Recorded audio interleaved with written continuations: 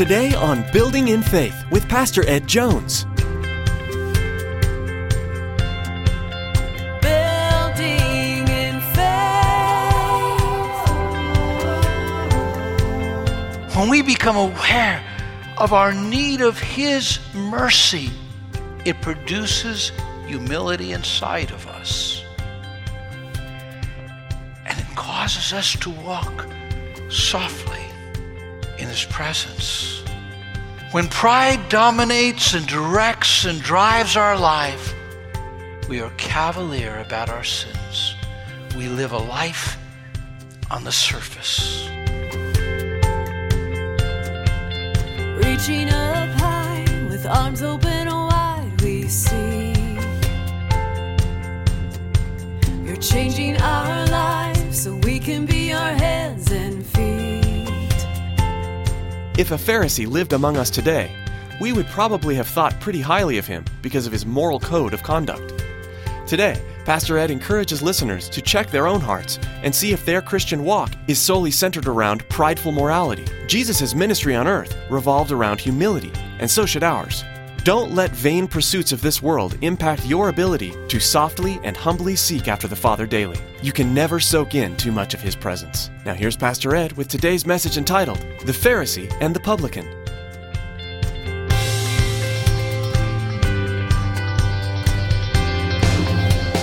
Building in Faith. I want to read from a diary of a man who just turned a decade, a birthday. Now, I needed to choose from someone older than myself. So I'm reading here from his diary. I am this day 70 years old, a monument of divine mercy and goodness. Though on a review of my life, I find much, very much, for which I ought to be humbled in the dust. My direct and positive sins are innumerable. My negligence in the Lord's work has been great. I have not promoted His cause, nor sought His glory and honor as I sought. Notwithstanding all this, I'm spared till now, and I still am retained in His work, and I trust I am received into the divine favor through Him. Now, this remembrance on his 70th birthday was written by a missionary. This missionary was no common missionary. In fact, he translated the Bible and portions of the Bible into 40 different languages and dialects. He is known for the statement, expect great things from God, attempt great things for God. He is called the father of modern missions, William Carey. When mission boards, when churches were against really reaching the heathen or reaching the pagan, he was groundbreaking in what he did and spent decades and decades on the mission field. Why did he write the way he wrote? Why did he express himself the way he expressed himself? You might think, boy, this guy's a real loser. In God's eyes, he wasn't, and he isn't in our eyes either. But in his own eyes, he recognized who he really was because he didn't compare himself with others. He compared himself with God. The great danger that you and I face is a danger to go into the place of prayer, be very sincere, maybe be very fervent, but in that place of prayer, we simply never get God's attention. How can you be blessed in the place of prayer? Well, our text says that We must be careful lest we approach God with self-righteousness. And if we do, we'll be rejected. In Luke 18, 11, and 12 from the NIV, the Pharisee stood up and prayed about himself. Notice that. God, I thank you. I'm not like other men, robbers, evildoers, adulterers, even like this tax collector. I fast twice a week and give 1/10 of all I get. What he did was he commended himself to God. When you go into the Holy of Holies, when you go into the presence of perfection, when you go into the one who John the Apostle in the book of Revelation fell before and felt undone, and Isaiah the prophet fell before him and said, I'm a man of unclean lips. The Pharisee was not a bad man in the terms of the way we think of people. No. He was scrupulous in his morality. I mean, PR relationships wouldn't have to do much with him because he didn't fall into any of those common sins that are so common to those in politics or in our society. He was someone who we would have voted for. He was careful with his finances. He was careful to keep the law. He was careful in all of those outward things. In fact, if he came to you parents and asked for your daughter's hand in marriage, you would have felt pretty good, pretty secure for her. Now, if the publican came, you'd be worrying. I mean, you'd lock the door and hide her up in some room. The Pharisee was a layperson who was dedicated to studying Scripture, who was diligent in the study of Scripture and the practicing of the Word of God. But see, something happened inside of him that often, many times, happens in you and me. We begin to think that our relationship with God depends on how much of the Bible we've studied, how much we have prayed, have we been giving in the offering, have we been just feel like we have it all together. And we go before God and say, God, I've been a good boy this week. Yeah, I've been real good. Notice how he prays. He begins this way. God, I thank you. Now you think that he's going to begin thanking God for his greatness, and that's a good way to begin a prayer. It's a typical way for a person to begin a prayer. He went into the temple. He was a Jew. He went into the temple, and there in the temple he begins to pray, and he thanks God. But what does he thank God for? Himself. He begins looking at himself, and he really is going to the altar of self-worship. As he said, God, you are so blessed to have me on the team. See, those who serve God, that's a temptation that we have. A pastor could feel, I've served God and I've done this and I've done that and I've done the other thing. That's never the reason that you can go into the Holy of Holies. A deacon, an elder, a congregant can say, well, God, I have these many years. I've done this in the church and that in the church and the other thing. And God, here's my resume, God. As soon as you do that, really what's happened is you've lost sight of your ability to approach God through the cross and the cross alone. Pride has filled your heart. And that's the one sin that God resists again and again. Pride caused Satan, Lucifer, to lose his position in heaven and to rebel against God. And when we begin to live life only on the outside and not on the inside, only outward things rather than inward things, we begin to commend ourselves to God. We're okay, God. Here I am. And do you know, it actually turns God off. Because it shows him something. We don't know our own hearts.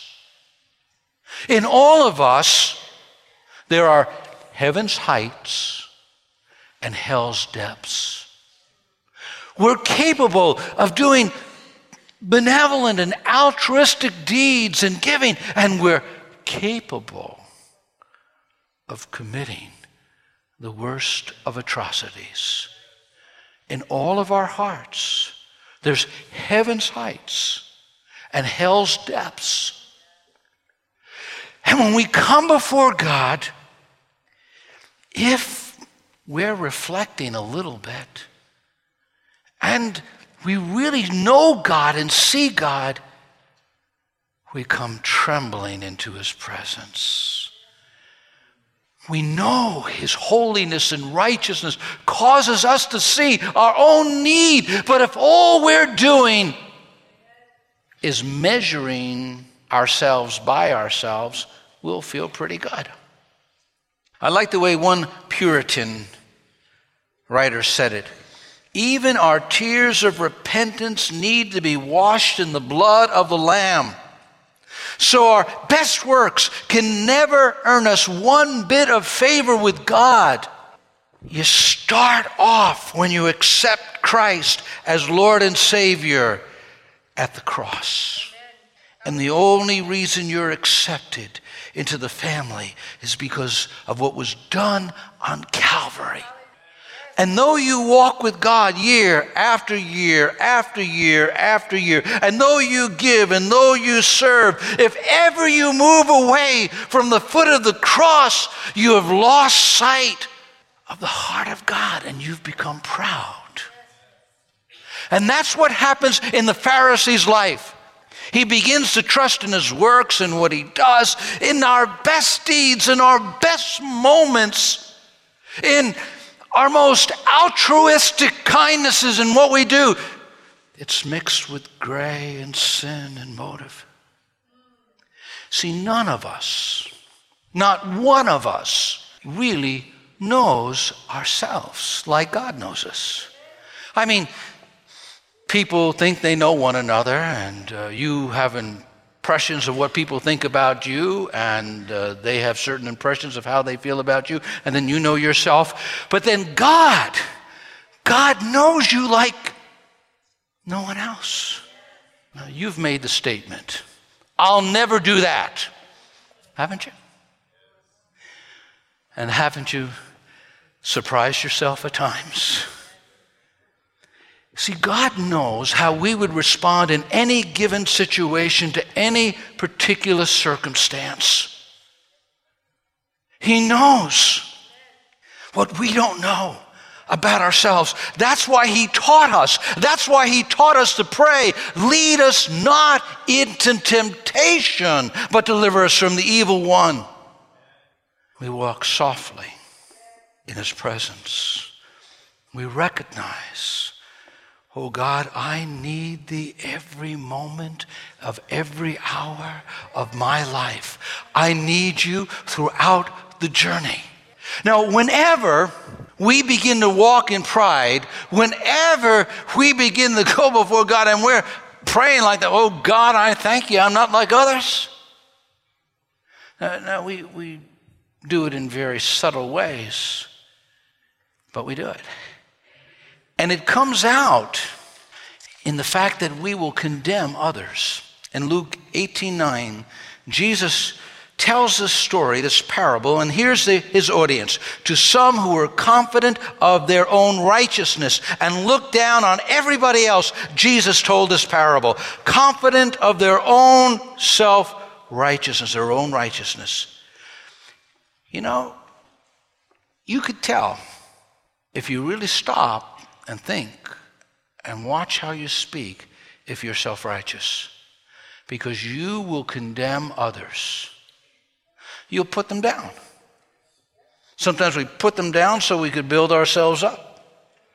Sometimes we put them down simply because we're filled with pride, and when you're filled with pride, you see others with a magnifying glass of criticism, and you minimize your flaws and faults, and you magnify their flaws and faults. And that's what he does. Here he is. He's condemning others. And God in his word says, you'll never be blessed by God if that's your heart and attitude. And then he contrasted. He contrasted with a man who approaches God in humble brokenness, and he's accepted. In Psalm 51:17 it says, the sacrifices of God are a broken spirit, a broken and a contrite heart. Oh God, you will not despise. Everything about this tax collector speaks of his humbleness, his humility in the presence of God. And you say, well, Pastor, he had a lot to be humbled about. Well, yeah, he did. But all of us do, if we know ourselves. And so he comes and he stays in the back. He keeps his head low. He beats on his chest. God, have mercy upon me, the sinner. Me, the sinner. He sees himself as a sinner. Do you see yourself that way? Yes, you are a saint. We're all still sinners. And like William Carey, after decades and decades of serving God, in the presence of God, he said, oh Lord, be merciful. When we are motivated by the right heart and the right attitude, and we have some self-reflection, we will not stride like a peacock. Some people can sit down and still stride like a peacock. I mean, pride just oozes out of them. You can see it in his prayer.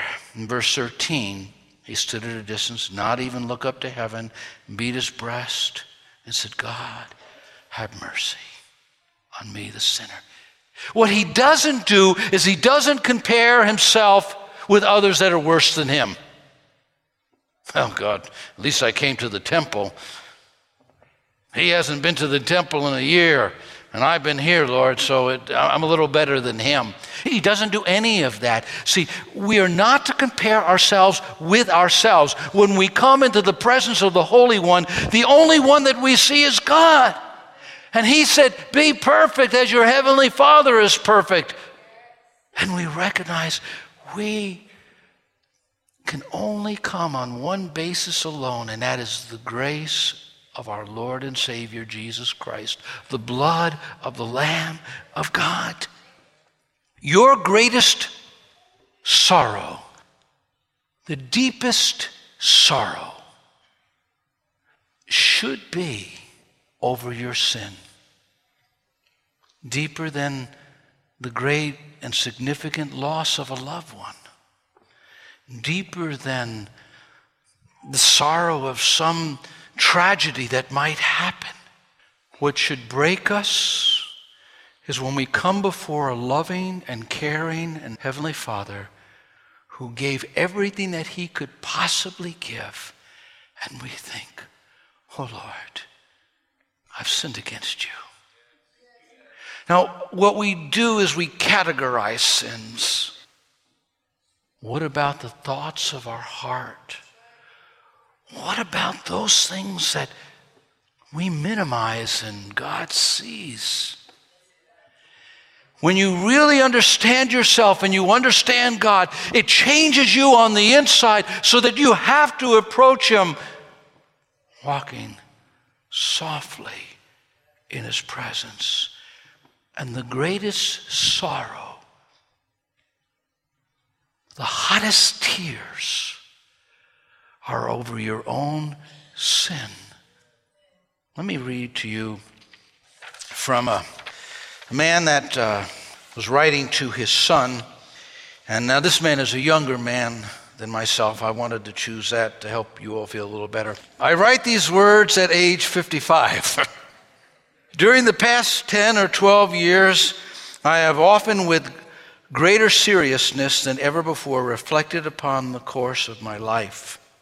Certain patterns of thought and attitude and conduct have come to light, some of them quite disturbing. I look back upon my repeated failures in my efforts to subdue inner conflicts and fears, to combat immaturity and self-centeredness, to build genuine and enriching relationships with other people, to conquer besetting sins, and to grow in holiness and communion with God. I now see that every period of my life has been marked by struggle. But the persistence of the failures together with the growing understanding of the past have made the struggles of recent years exceptionally intense and painful. Now, these aren't the words of a defeated Christian. They're the words of a well-respected, godly seminary professor. They illustrate what Jesus was talking about when he talked about the parable of the Pharisee and the publican. The closer you get to God, the more you have to humble yourself. The closer you get to him, you have to get down upon your face and say, God, be merciful to me, a sinner. We never outgrow our need of God's amazing grace. In fact, when we become aware of our need of his mercy, it produces humility inside of us. And it causes us to walk softly in his presence. When pride dominates and directs and drives our life, we are cavalier about our sins. We live a life on the surface. See, what God is looking at is at our hearts. He doesn't look at us like men look at us. He sees the depths of our hearts. This morning, stand in the place of prayer and receive a blessing from the Lord. But the only way you can do that is to be continually dependent upon the blood of Jesus Christ, because that's the only basis that you and I have to come into his presence. And when we come into his presence with that understanding that the blood of Jesus Christ cleanses us from all sin, we could come with a confidence, but not a confidence in ourselves, but a confidence in the one who died on the cross and took our sin, our unrighteousness, all that we have done, and we have taken his righteousness. And we have taken his holiness. He lived the life that we could never live. And he gives us, imputes to us that life that he lived. And we stand before God with the righteousness of Christ.